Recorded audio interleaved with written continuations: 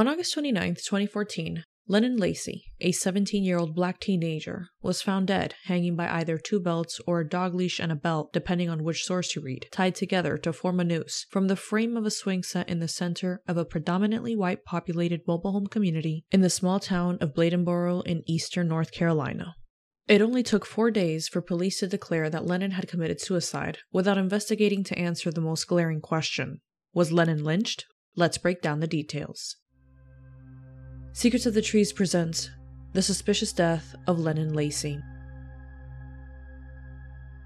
Lennon, who was a West Bladen High School Knights football linebacker, had a big game that he had been eagerly looking forward to playing on the day of his death. He was working towards securing a scholarship to play college football. His ultimate dream was to play for the NFL. He had washed his uniform, laid it out, then he headed out for an evening walk.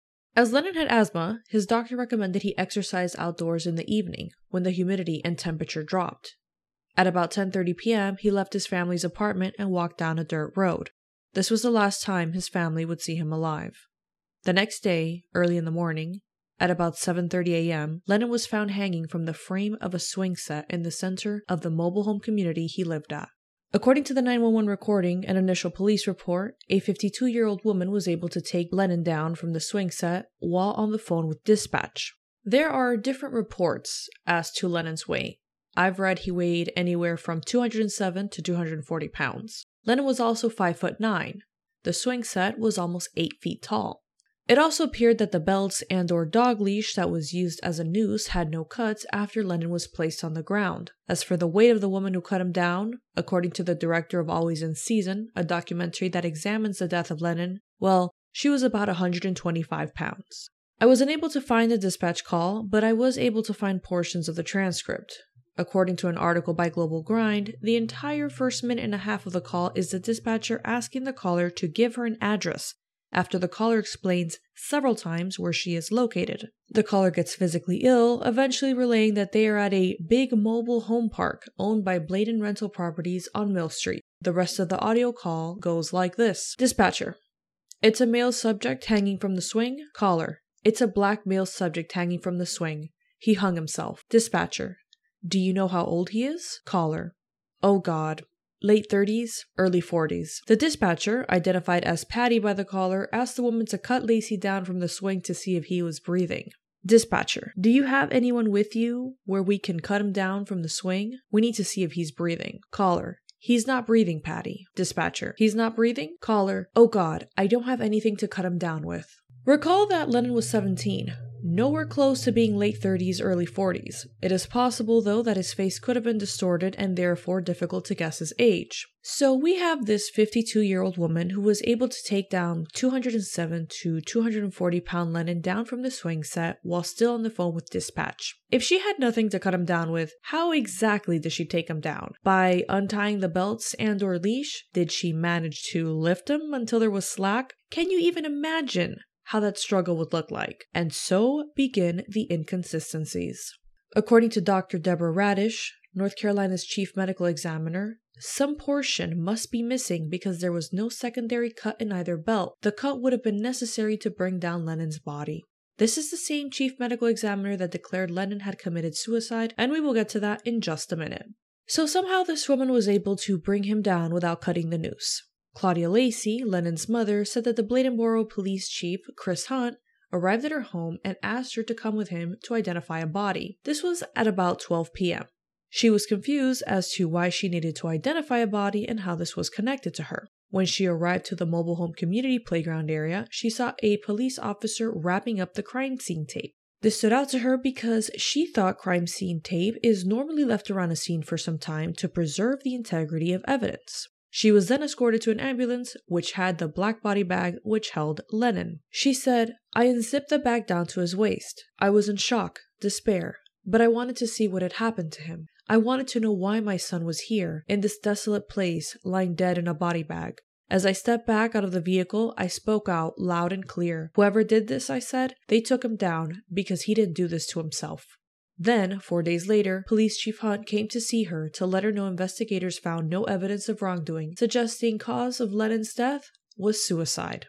Many of Lennon's teammates refused to believe that he had committed suicide, as he had spent the entire summer training for the upcoming game.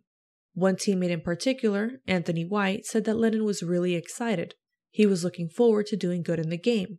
In those 4 days between Lennon being found and the police's suicide determination, not a single police officer came to the Lacy house to search Lennon's room, look at his phone, or ask about what he was wearing or the sneakers found on his body. The sneakers, referencing the white Nike Air Forces found on Lennon's person, that were 2 sizes too small, missing shoelaces, and were not recognized by anyone in his family.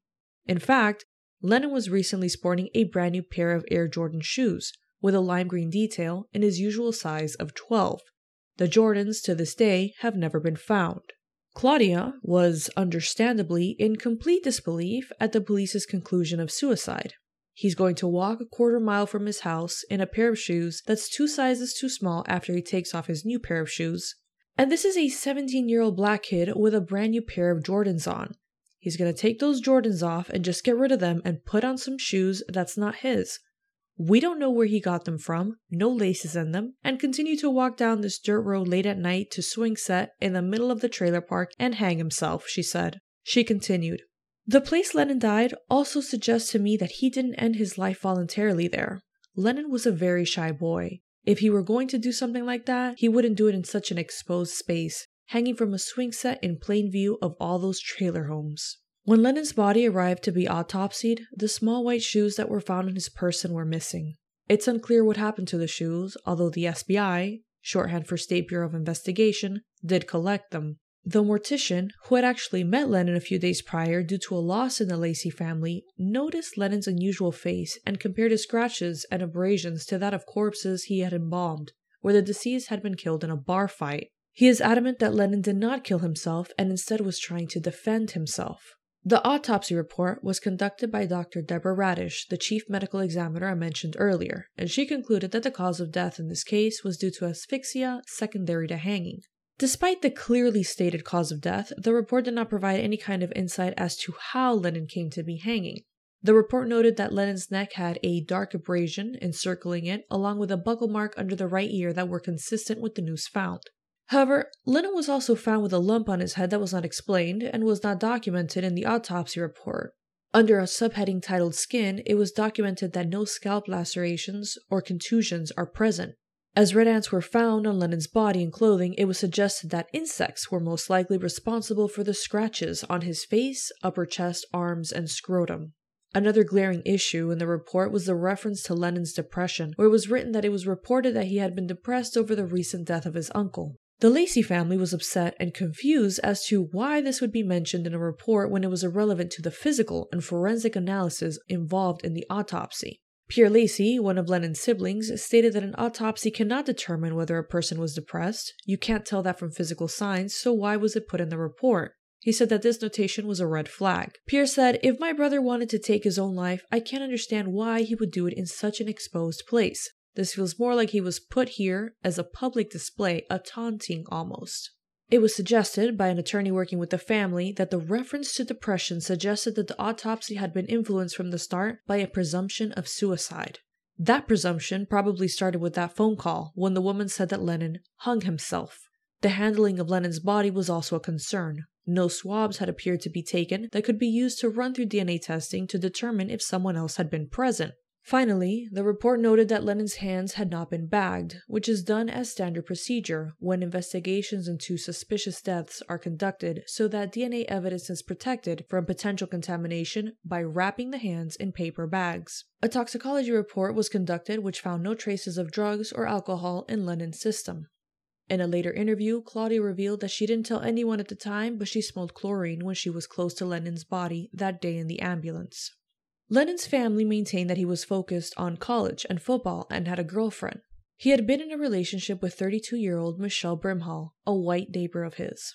The age of consent in North Carolina is 16. On this relationship, Claudia stated that she was shocked and disappointed. She also initially told him how she felt, that she did not approve of it. Claudia did not like their almost 15-year difference. Many people wondered if Lennon was murdered due to the interracial relationship. Now, the population of Bladenboro, North Carolina in 2014 was 1,795 people. In 2021, the number had dropped to 1,651. This is an extremely small town. According to Data USA, in 2020, there were 3.11 times more white non-Hispanic residents, so approximately 1,420 people, in Bladenboro than any other race or ethnicity. There were 458 Black or African American, non-Hispanic, and 74 American Indian and Alaska Native non-Hispanic resident, the second and third most common ethnic groups.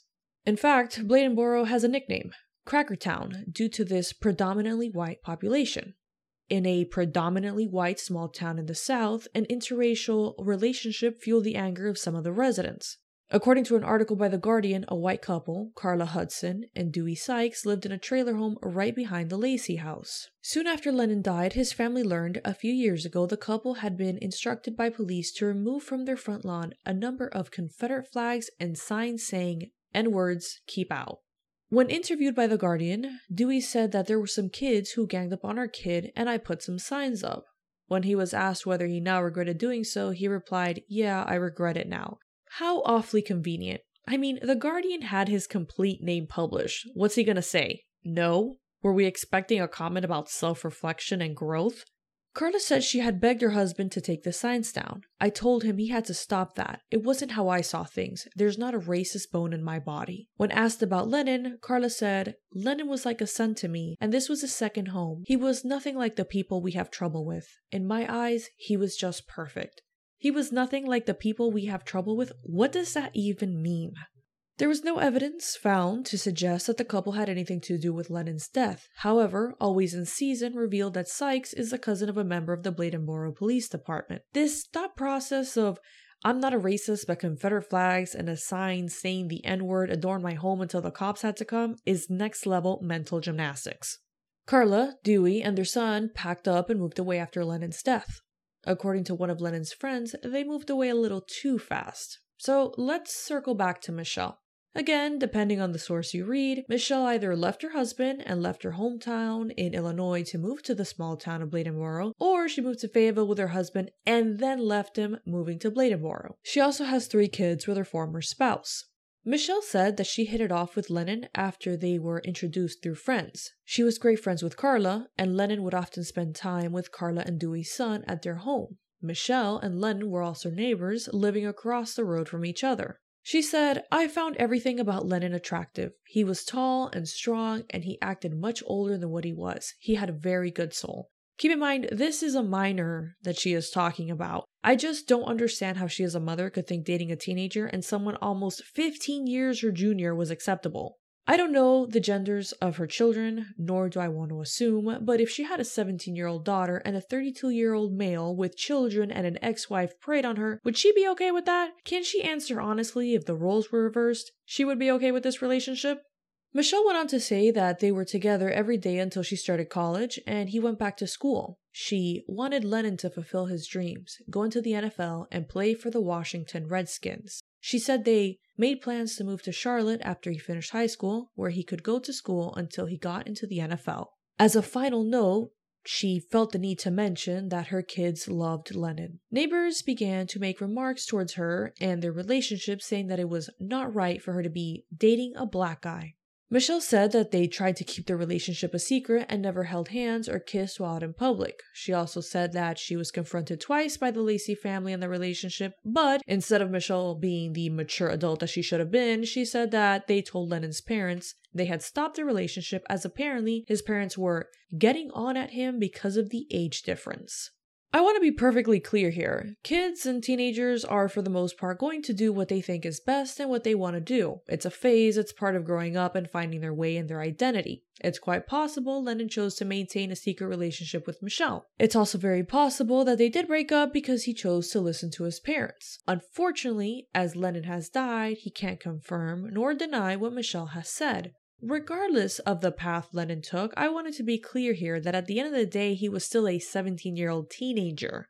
Michelle is the adult here, and not only should she have not pursued a relationship with Lennon, she should have at the minimum put a stop to it when things started to get serious. On the topic of this relationship, Pierre, Lennon's brother, said that we allowed him to make his own decisions, but we encouraged him to do the right thing. He was in love with her and her kids. Claudia said that the pair dated for about 10 months despite her pleas. One of Lennon's friends said that Michelle was a crack-addicted prostitute, to which she denied, stating that she is not a drug addict. Michelle's father, however, confirmed in an interview that she has a drug problem. According to one of the family's attorneys, Michelle fueled her drug habit by providing companionship to males. This upset Lennon very much, as he would see men coming in and out of Michelle's home. Michelle's former husband was not interviewed by detectives. There is no evidence to suggest he harmed Lennon, however, the Lacy family would like to know why he was never contacted. Now, coming back to that fourth day when investigators showed up to the Lacy house, a state investigator had asked Claudia if Lennon had been depressed recently. She told them yes, because he had recently experienced a loss. Recall that the state medical examiner cited that exchange in the autopsy report. In regards to this loss, Lennon had a great uncle he was very close to that had been suffering from a long-term illness. This uncle unfortunately succumbed to this illness about 2 weeks before Lennon's death. The day before Lennon's death, he had attended the funeral of his great uncle. Watching someone you love battle an incurable illness puts you in a highly stressful, constant state of being, wondering from one day to the next when they may pass, or feeling helpless that there's nothing you can do to buy more time or ease their pain. It is completely understandable then that Lennon felt depressed after the passing of his uncle. The issue was that the police took this statement and ran with it, assuming he was clinically depressed as opposed to filled with overwhelming grief.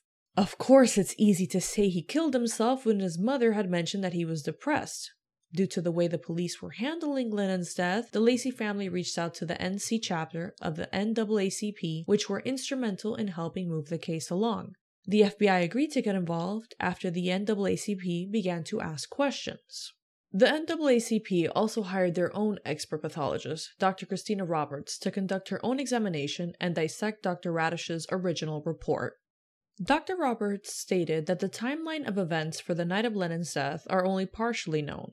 He was with his parents until about 10:30 p.m. when he went for a walk, which we know was a normal habit for him. She also explains in the report that Dr. Radish noted her determination of suicide was based on information she was given by law enforcement and the local medical examiner at the time of the autopsy. The medical examiner office was given information that Lacy was depressed over the recent death of his uncle, Dr. Roberts said. However, there were no expressions of wishing to bring about his own death.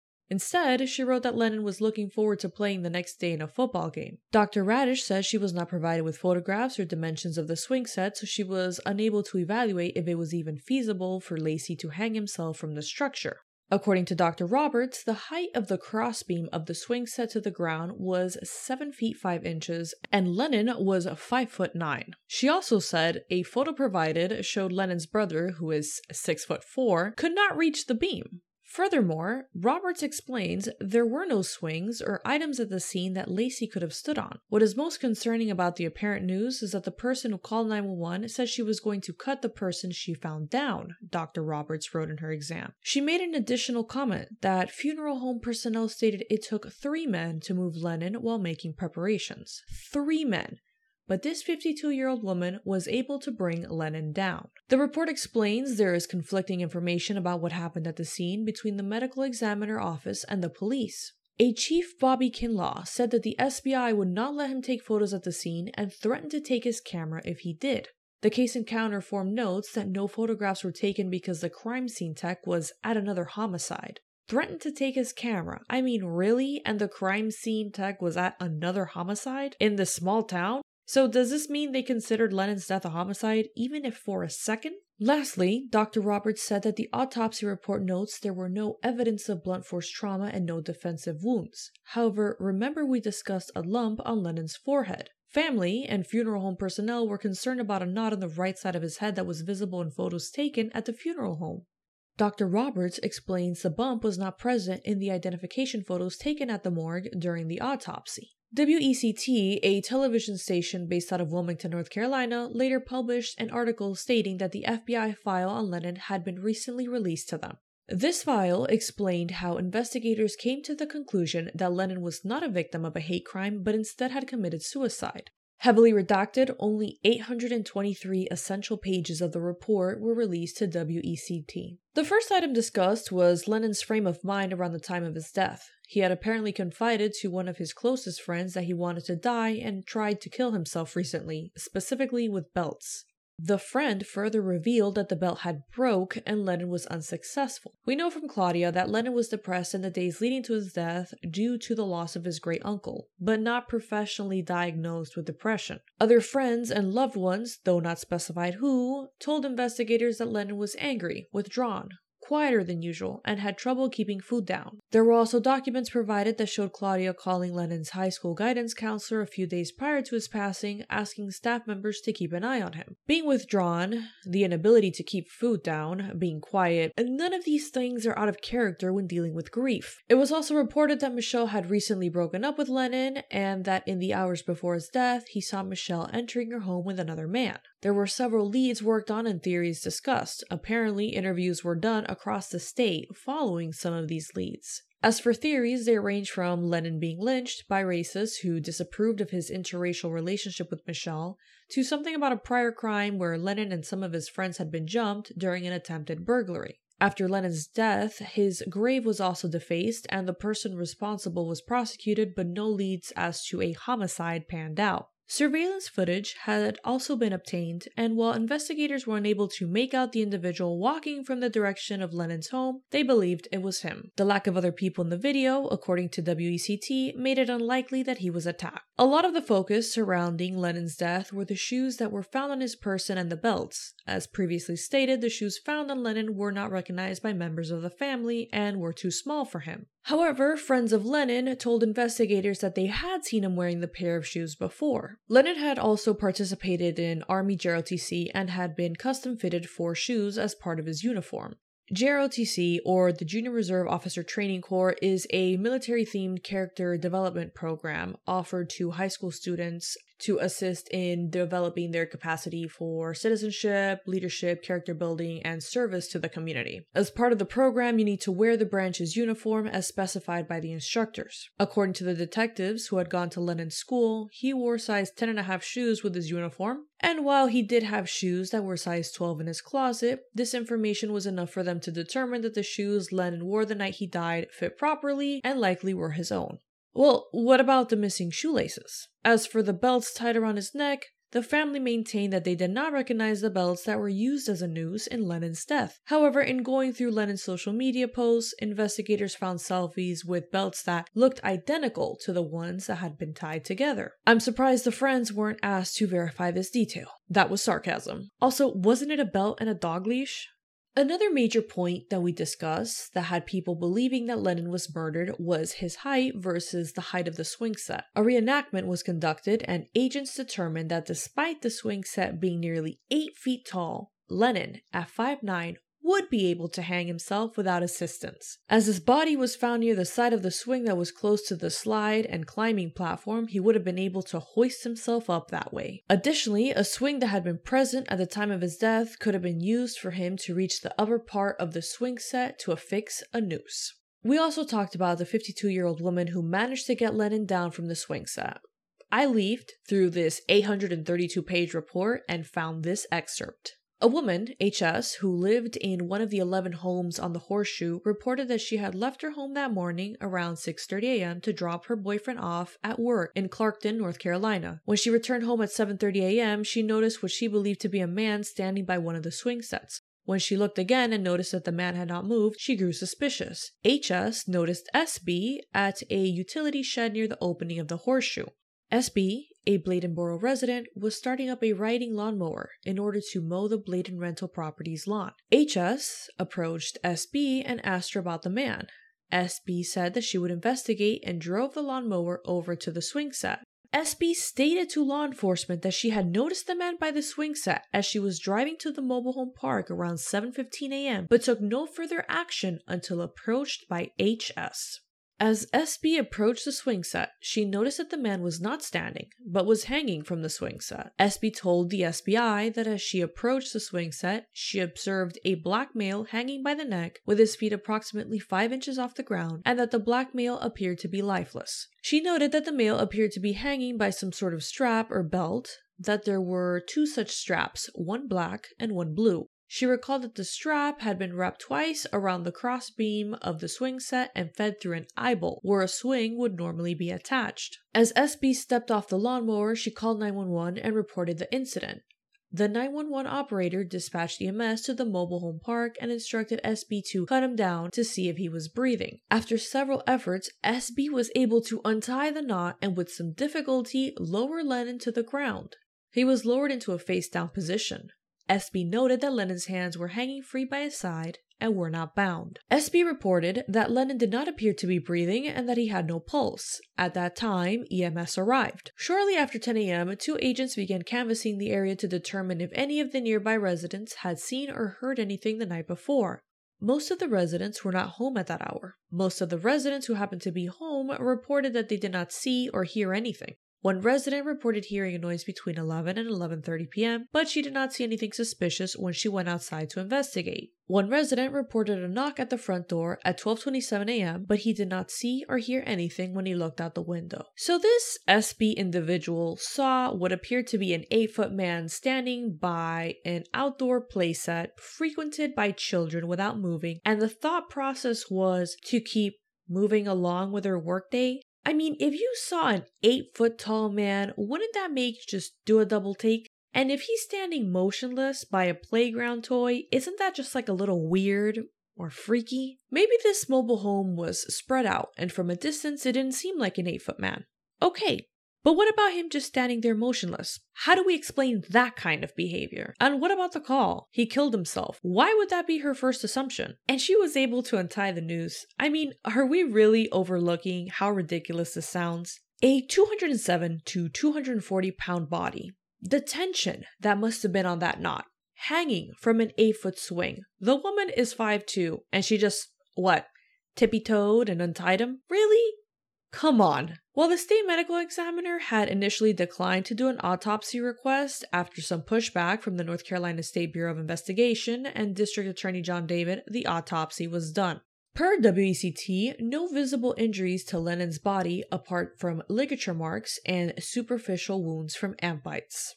After his body was taken from the swing set, he was on the ground for some time while authorities examined the crime scene, and during that time, red ants got to him. The medical examiner, Dr. Deborah Radish, noted ants were still on him and alive when Lennon's body arrived for the autopsy. She determined that he died from asphyxia due to hanging, and she did not believe he could have been killed in some kind of chokehold prior to his death. After Lennon's story picked up national attention, she drove down to Bladen County to assess the scene for herself and stood by her original decision that Lennon's death was a suicide.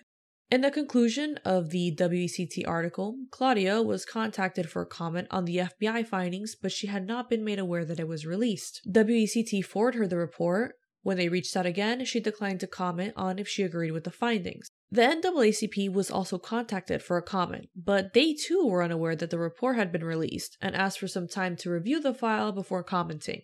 Ultimately, the NAACP did release a statement in which they said that although the federal representatives were unable to answer all of the family's lingering questions about some evidence, Ms. Lacy and the NCNAACP lawyers were satisfied the federal authorities had tried to conduct a thorough investigation.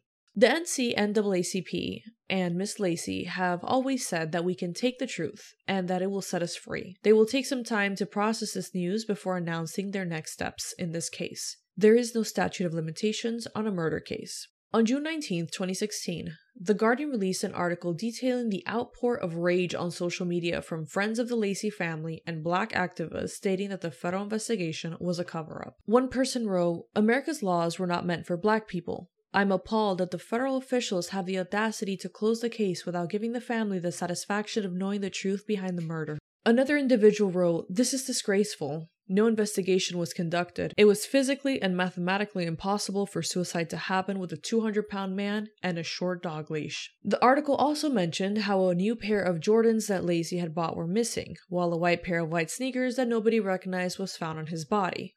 Well, nobody except those friends mentioned in the WECT article. Michelle had also been interviewed by The Guardian, to which she said that she was convinced he did not take his own life, though she added there had been no hostility towards them as a mixed-race couple. But didn't we just discuss that she and Lennon had been targeted by white racists who told her they disapproved of interracial relationships She literally stated same in an interview with the Daily Mail. So which one is it, Michelle? I'd like to know, what do you think? Do you think Lennon was depressed due to the loss of his uncle and his relationship and committed suicide by hanging himself from a children's swing set? Or do you think this is a cover-up of a hate crime? Will the murderers of any walk free? Will it be just a matter of time before more details emerge? Was this a lynching or a staged lynching? The NAACP did say there is no statute of limitations on a murder case in their statement.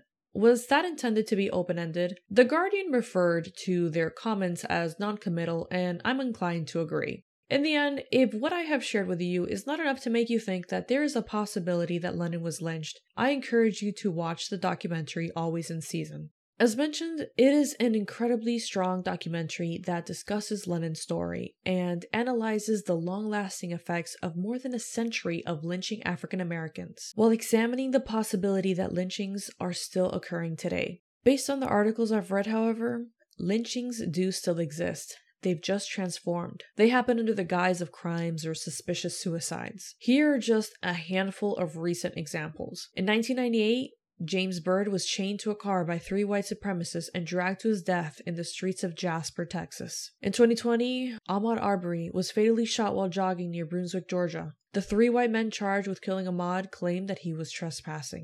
In 2020, George Floyd, who was killed in broad daylight by a police officer who held him down with a knee on his neck for more than 9 minutes. The death of Breonna Taylor, a medical worker who was shot and killed by police officers in Louisville, Kentucky in March 2020 during a botched raid.